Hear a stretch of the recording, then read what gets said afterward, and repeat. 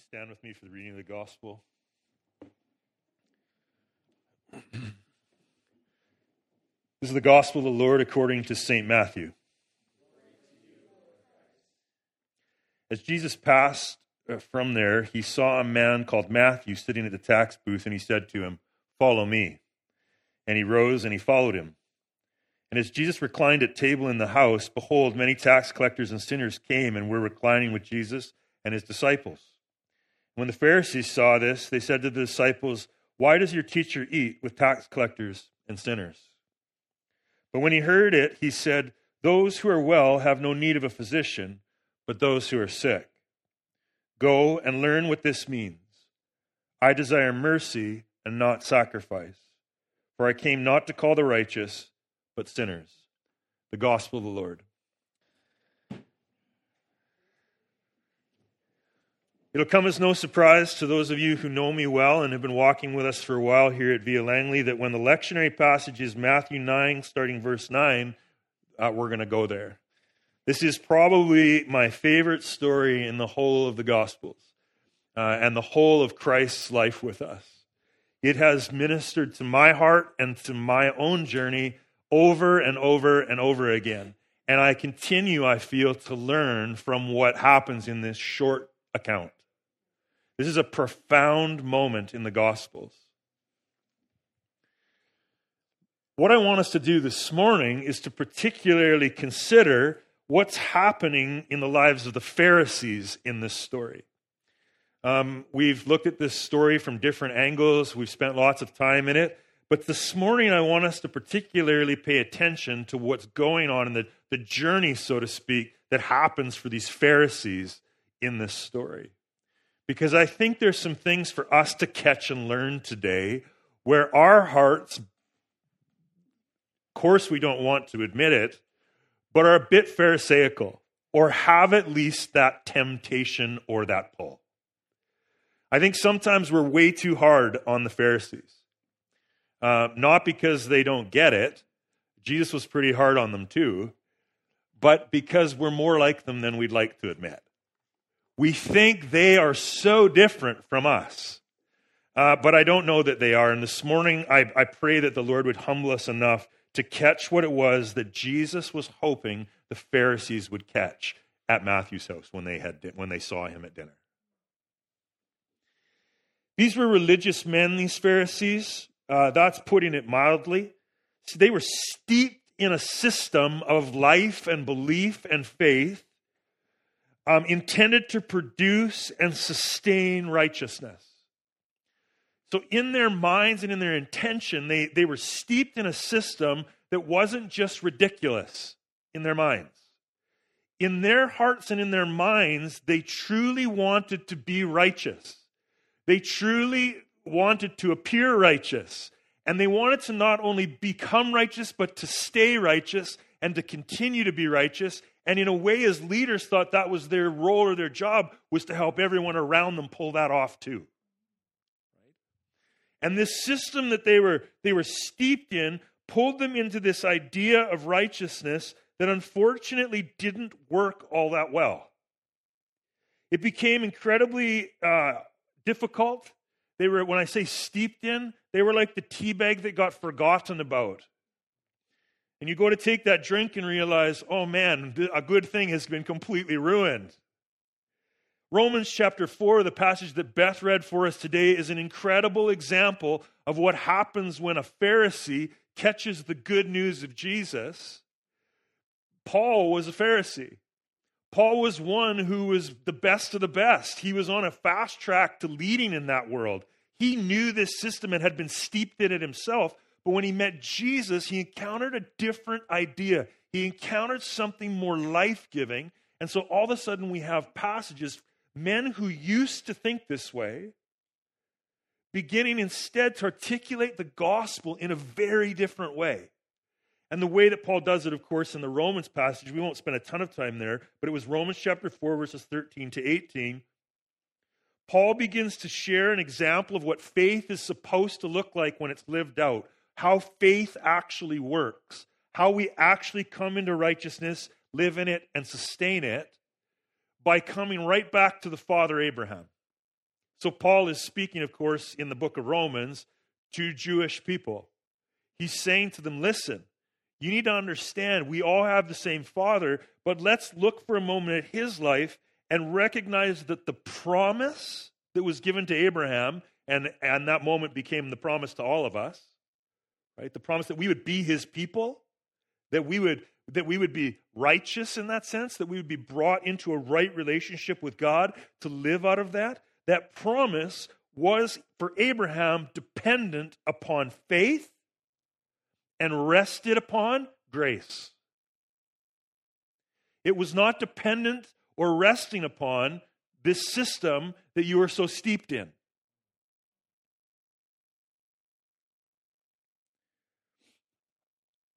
Jesus, speaking to the Pharisees then, jumps in, and I absolutely love the simplicity but the profound nature of what he says to them. Friends, healthy people don't need a doctor. Sick people do. I want you to consider this. And he goes back to the Hosea passage that Doug read. And he quotes Hosea chapter 6, verse 6. I want you to consider this prophecy, this lesson from the scriptures that has shaped and formed our lives, should shape and form our faith. Consider, what does it mean when God says to his people, I desire mercy, not sacrifice? This is something that can be kind of missed for us as Western readers. When he brings this forward and he says this to them, these men who are not far removed from the sacrificial system and who are steeped in a system that is marked by this. And he says to them, let us consider our own scriptures. I desire mercy, not sacrifice. I want you to think about that for a minute. Well, it's interesting for us to stop then and say, why is Jesus throwing this at them, calling them to consider that in light of what's just happened? So let's go back in the story for a minute. What's just happened? Jesus is reclined at table with sinners.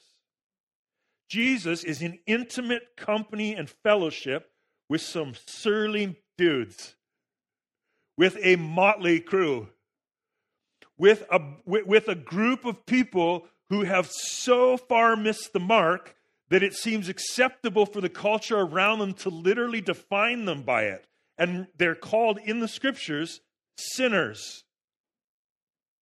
Why does your rabbi, why does your master eat with sinners? Right? And out of their hearts comes a bit of a telling of how their faith works, how they see God and men, and how this relationship, this interaction works. They are beginning to read it onto this situation, and so the situation is making absolutely no sense to them. Why is he eating with such broken, messed up individuals? Jesus steps in and says, I want you to think about something. What did it mean in Hosea when it said, I desire mercy, not sacrifice? He says that to them, puts that scripture in, right into the moment where they are struggling to understand why Christ would be so near to such broken people.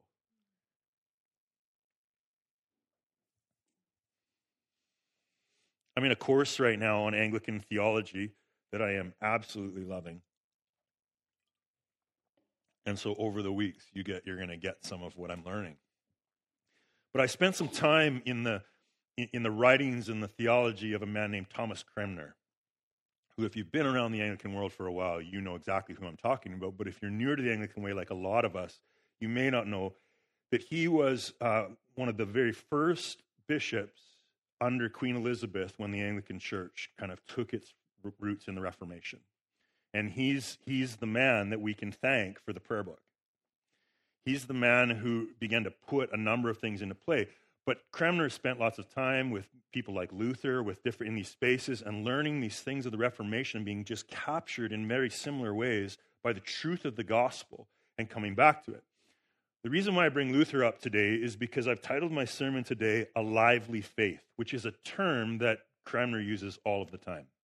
That he believed that the people of God, that those who follow Jesus should have what he called a lively faith. And he talked about two kinds of faith. And so I want to use these today to help us maybe understand what's going on here in this encounter with Jesus. So there's two kinds of faith. One of them, Thomas Cranmer referred to as dead faith. He said there's a faith that is dead, and he's pulling back from James. Do you remember when James said at one point, faith without works is dead? There's a dead faith. There's a belief that does not bring life. And he talks about this idea. You can believe in Jesus. You can believe he existed. You could even believe he's right. But if you don't let him be Lord of your life, if you don't bring your life, if you don't believe into Jesus, then there's no life in that. You don't benefit from the belief. Right? It's when we bring our lives in and allow it to shape and transform our lives, when we bring our lives into Jesus, that becomes a lively faith. But this dead faith, he goes on to explain, and I think it sounds a little something like probably what the Pharisees thought or how they functioned, how they saw things. So a dead faith, at its foundation, at its root, at its sort of impetus or the inception point of it, is what we would call action. Sometimes we refer to it as works, good works, right? And the idea being that based on my action, based on what I do and what I bring to the table, I will produce in my life or I will merit righteousness. Right? So as I act righteously, I will become righteous. As I commit to this faith in this life, it will produce righteousness in me. What's interesting about this picture is if you go one further, George, sorry it's so small, guys, but there is what this says here is grace and mercy. The question that I started to wrestle with and I thought about this week is I thought in this system of what we would call like works righteousness, right, where my faith really is earned or worked into, grace and mercy, where is it? I would say it doesn't exist. I would say that really one of the greatest issues with this is grace and mercy at the very least aren't necessary. Because it's not about grace. I don't need it. I'm earning my righteousness. I'm earning, ultimately, my salvation. My salvation equals my output. So I don't need grace. I overcame it by my action. Cranmer rightly calls this dead faith because it will not lead to life. It won't actually work. Why?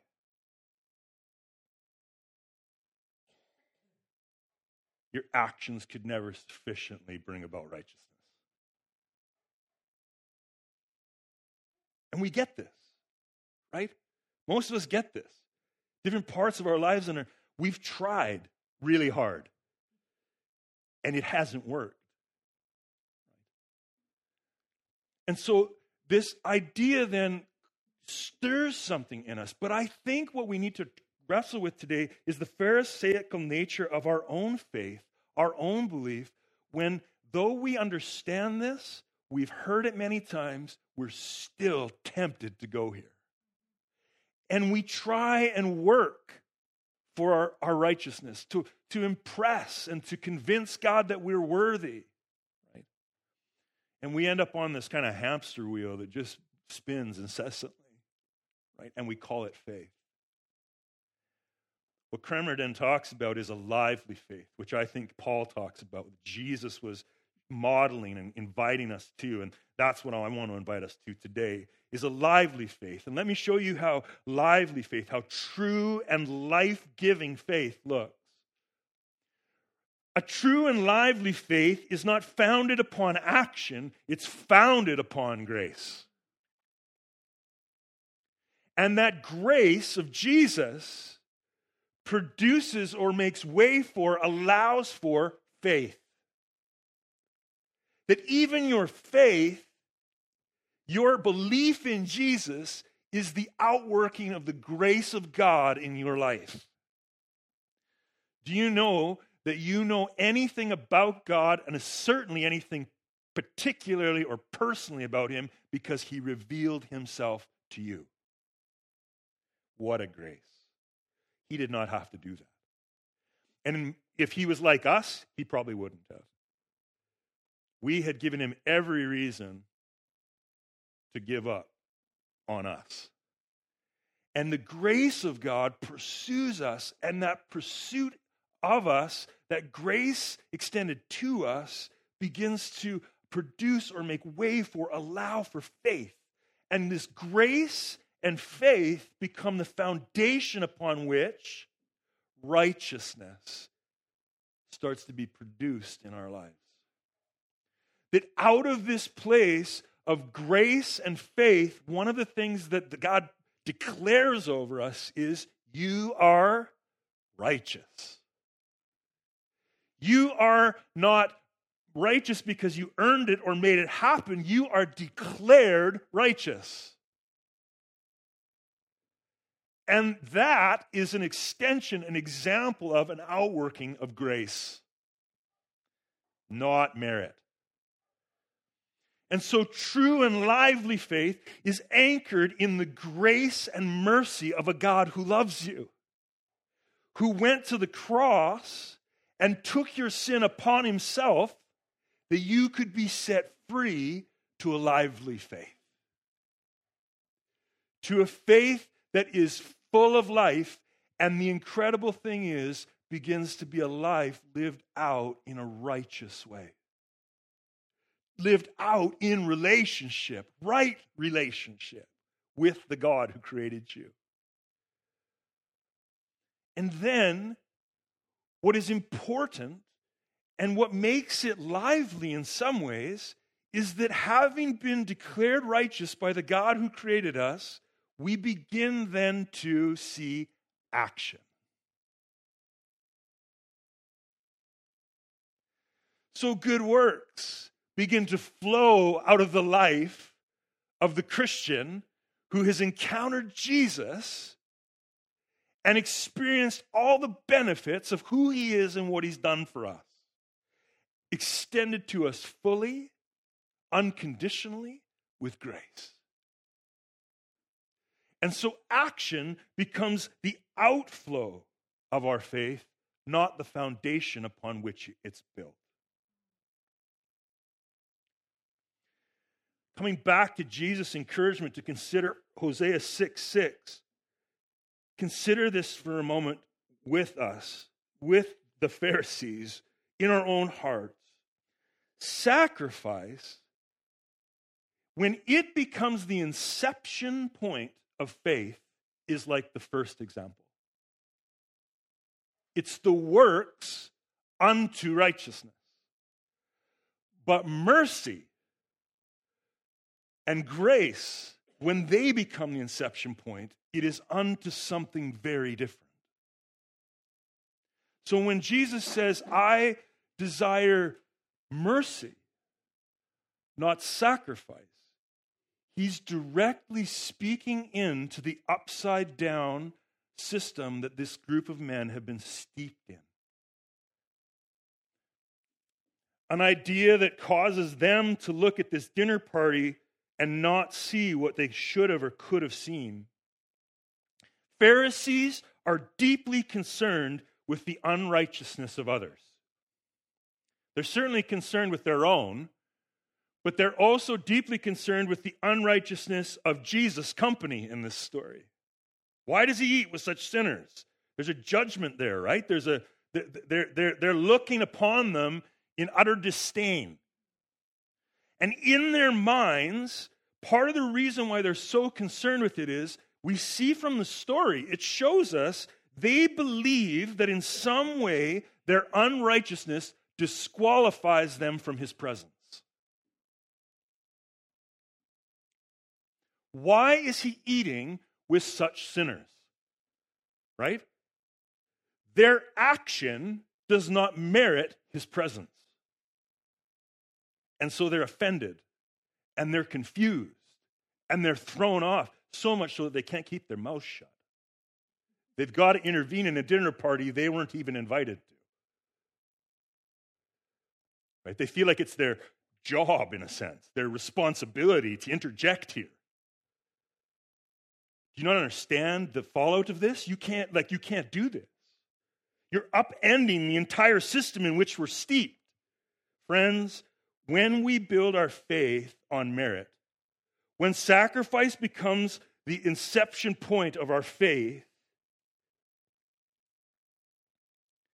an understanding of salvation without mercy and grace at its foundation, we will be unable to offer anything different to the world around us. If we are steeped in and held in this idea at any level that it is my behavior, my action, that starts faith on its way, that starts righteousness at work in my life, we will require that of everyone around us. And that's what the Pharisees are doing. Part of what bugs them is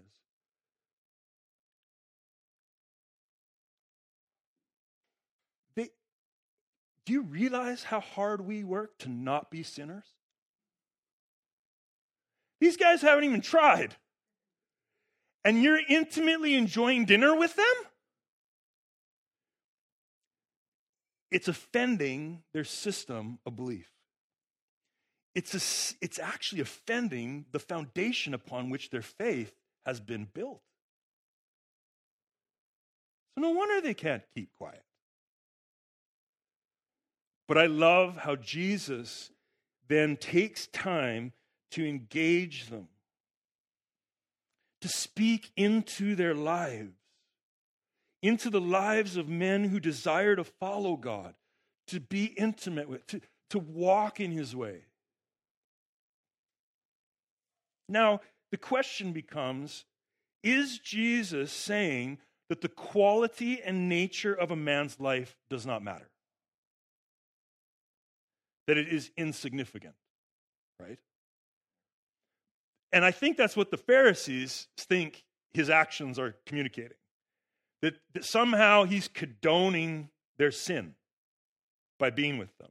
Now, is that what Jesus is doing? I would say that the story very clearly shows us that that's absolutely not what Jesus is saying. In fact, Jesus refers to their sin as a sickness. He actually speaks to the broken parts of these men's lives that have deemed them sinners as those who are ill, in need of a doctor, in need of a physician, in need of healing, of change, of transformation. He's in no way trying to say their action doesn't matter, that their way of life is insignificant or irrelevant to the situation or the conversation. He wants for them to live life, and life to the full. And he knows that what has deemed them sinners is not equaling that. But in fact, Matthew and his friends are here at this table because something is shifting and changing in them. But it didn't start with action. It started with grace that stirred faith. The kind of grace that allowed a tax collector to leave his tax booth and follow this man with his life.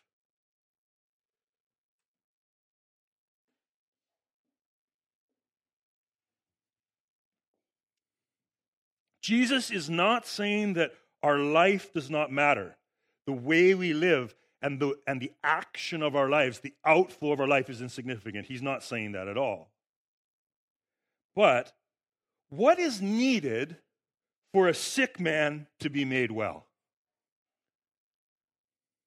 What is needed for a broken soul, for a sinner to be made whole? Well, for the Pharisees, they would say, be more, do more, pull your stuff together, get your act together, and then we can talk. Smarten up. But the gospel, the good news of Jesus, says something entirely different, and that's what we see in this story. It's a powerful message. Cranmer put it this way.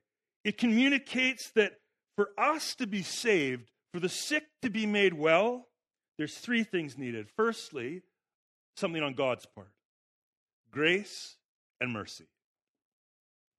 If God does not receive us in grace and mercy, we will forever be in trouble. We're done before we start. And so that grace and that mercy, when we put it off to the side and eliminate it from the picture, we've taken all potential out of the picture. In fact, it's essential for us to walk in relationship with Jesus, that on God's part, he exercised grace and mercy towards us. Secondly, on Christ's part, it required justice. That he would take upon himself our sin. That he would take upon ourselves the makings of the sinner. And that he would die for those sins. That he would accomplish justice. Pay the price, the debt that was owed. For the wages of our sin is death. And Christ paid those wages. And because of what Christ did, because of his action, his works, yours are not all that important. He's already done the work. He's done what needed to be done so that you could be declared righteous. And finally, what's required on our part? But a true and a lively faith. To believe into the first two. What's required on our part, here's the good news of this, that what's required on our part actually flows out of the first two. We don't even have to come up with it. It's the result of the grace and mercy of God at work and the sufficient sacrifice of Christ for us on the cross. And so you can do, have done, will never do anything to contribute to your salvation.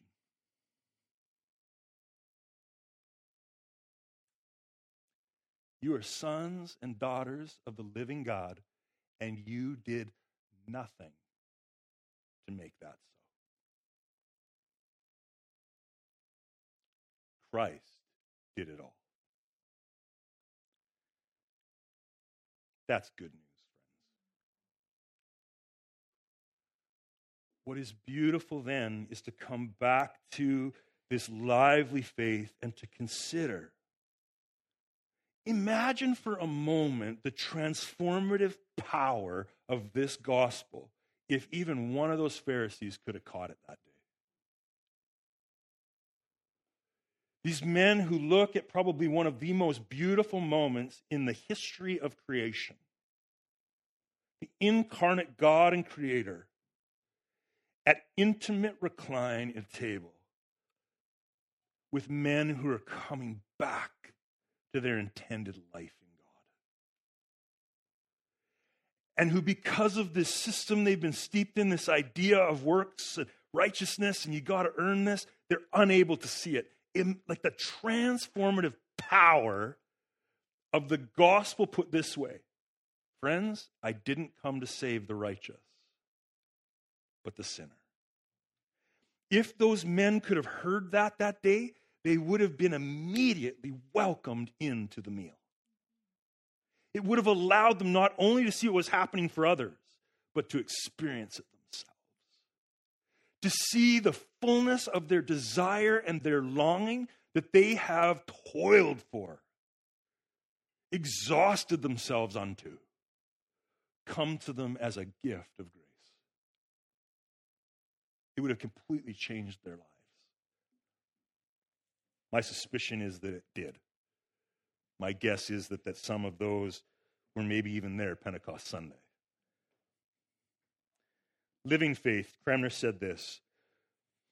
Because the thing of living faith then is we ask the question, but what about works? What does James then mean after everything we've said when he said faith, though, without works is dead? that there is an expression, an outworking of this that looks like righteous living, that looks like mission and kingdom participation, right? Kremner said this, "For if we do not show ourselves faithful in our conversation, the faith which we pretend to have is but a feigned faith." So what he's saying is if there's no action, then this faith that we claim to have, I question it. Because the true Christian faith is manifestly shown by good living. And not by words only. As St. Augustine said, good living cannot be separated from true faith, which worketh by love. And Chrysostom said, faith of itself is full of good works. As soon as a man doth believe, he shall be garnished with them. How plentiful this faith is of good works. The difference is in the ordering. We are people of good works. We are people of righteous living. But that's not the foundation upon which you are saved. And in fact, you will never be if you keep putting that first as a way unto. You will forever find yourselves exhausted, tired, and just totally depressed by the lack of ground you're taking. But when you begin to live in and out of the mercy and grace of God over you, you will watch, and that's what Chrysostom says, almost immediately you will begin to watch good things flow out of your life. Paul put it this way, the fruit of the Spirit is love,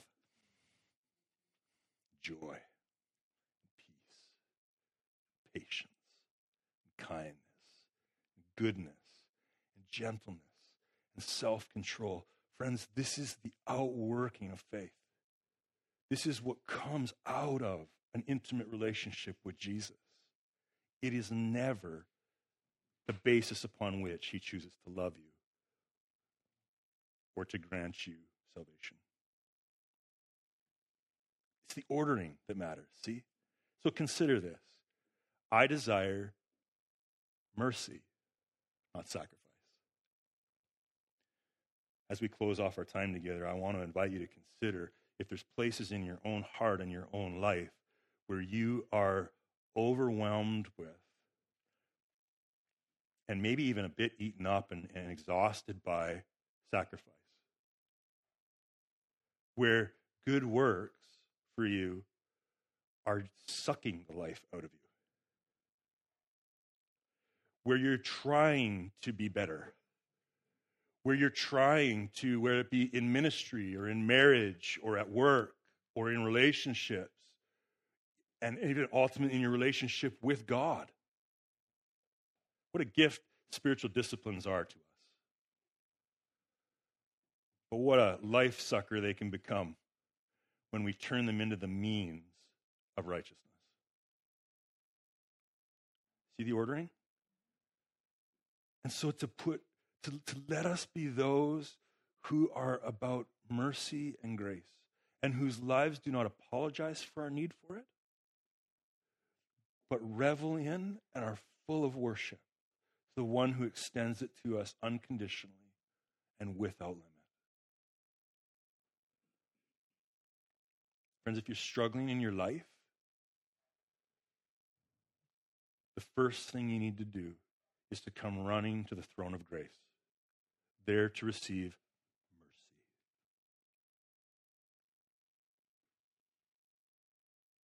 You will spend the rest of your life trying to get yourself clean enough to come here if that's how you think about it. Chances are, I don't know if you've ever had like a really annoying kind of moment where you did something like spill an entire bottle of barbecue sauce or,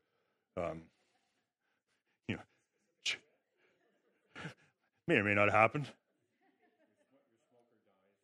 Yeah, or you're painting the house and you dump some on the ground, and then and in an effort to clean it, you just keep making it worse. Because as you went to wipe, you didn't realize you had some on your elbow, and that's like the vanity, the vain nature of dead faith. And that's not what Jesus has invited you to. What Jesus has invited you to is to come and let him do the cleaning. He says, friends, I get it. And I want to meet you where you are. And here's the good news. If you'll take me up on that, you will not walk away the same. It will produce righteousness. It will bring about a true and lively faith. We talked a couple weeks ago about evangelism. I'm on a rabbit trail right at the end, which is dangerous. But when evangelism is brought to us as a call of God, as something that we're called to, but we see faith, we have a dead faith, it probably won't work. But I actually would go as far as to say we're in trouble if it does. Because if you make it happen, then guess who's responsible for it in the end? Right? But if we step back and realize that this mercy and grace is at work in the world around us, and it's at work in our families' lives and our neighbors' lives and the lives of the people that we added to our prayers as Emily led us today to pray for those who have not come into this saving faith yet,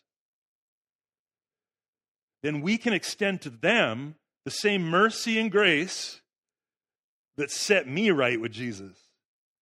And evangelism suddenly becomes a lot of fun. Right? It doesn't feel so heavy anymore.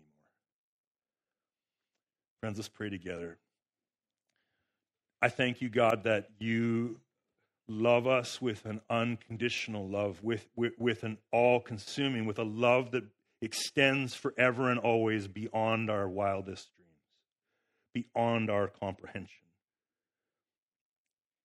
As we prepare our hearts, Lord, for worship and to come back to the table and to come near to you, we recognize that if our hearts and our worldview, our idea of faith is like the Pharisees, we won't get much further than the door.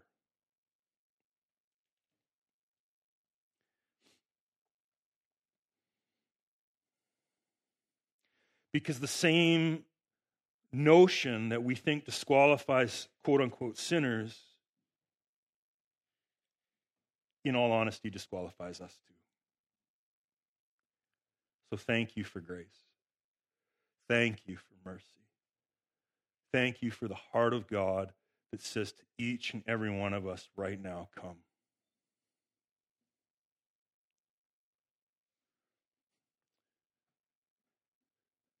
Come, all who are weary and heavy laden. I will give you rest. Lord, we take a moment. I'll give you a moment here now to confess your sins to the Lord as we prepare to come to the table. Very particularly, if there's any repentance needed in your heart, any ways which we've been talking, you're realizing, I'm still trying to work for it. Marriage, ministry, has started to feel like a hamster wheel that I can't get off. I invite you to get off. In repentance today, to confess and to ask the Lord to forgive you for that, and to set you free to a true and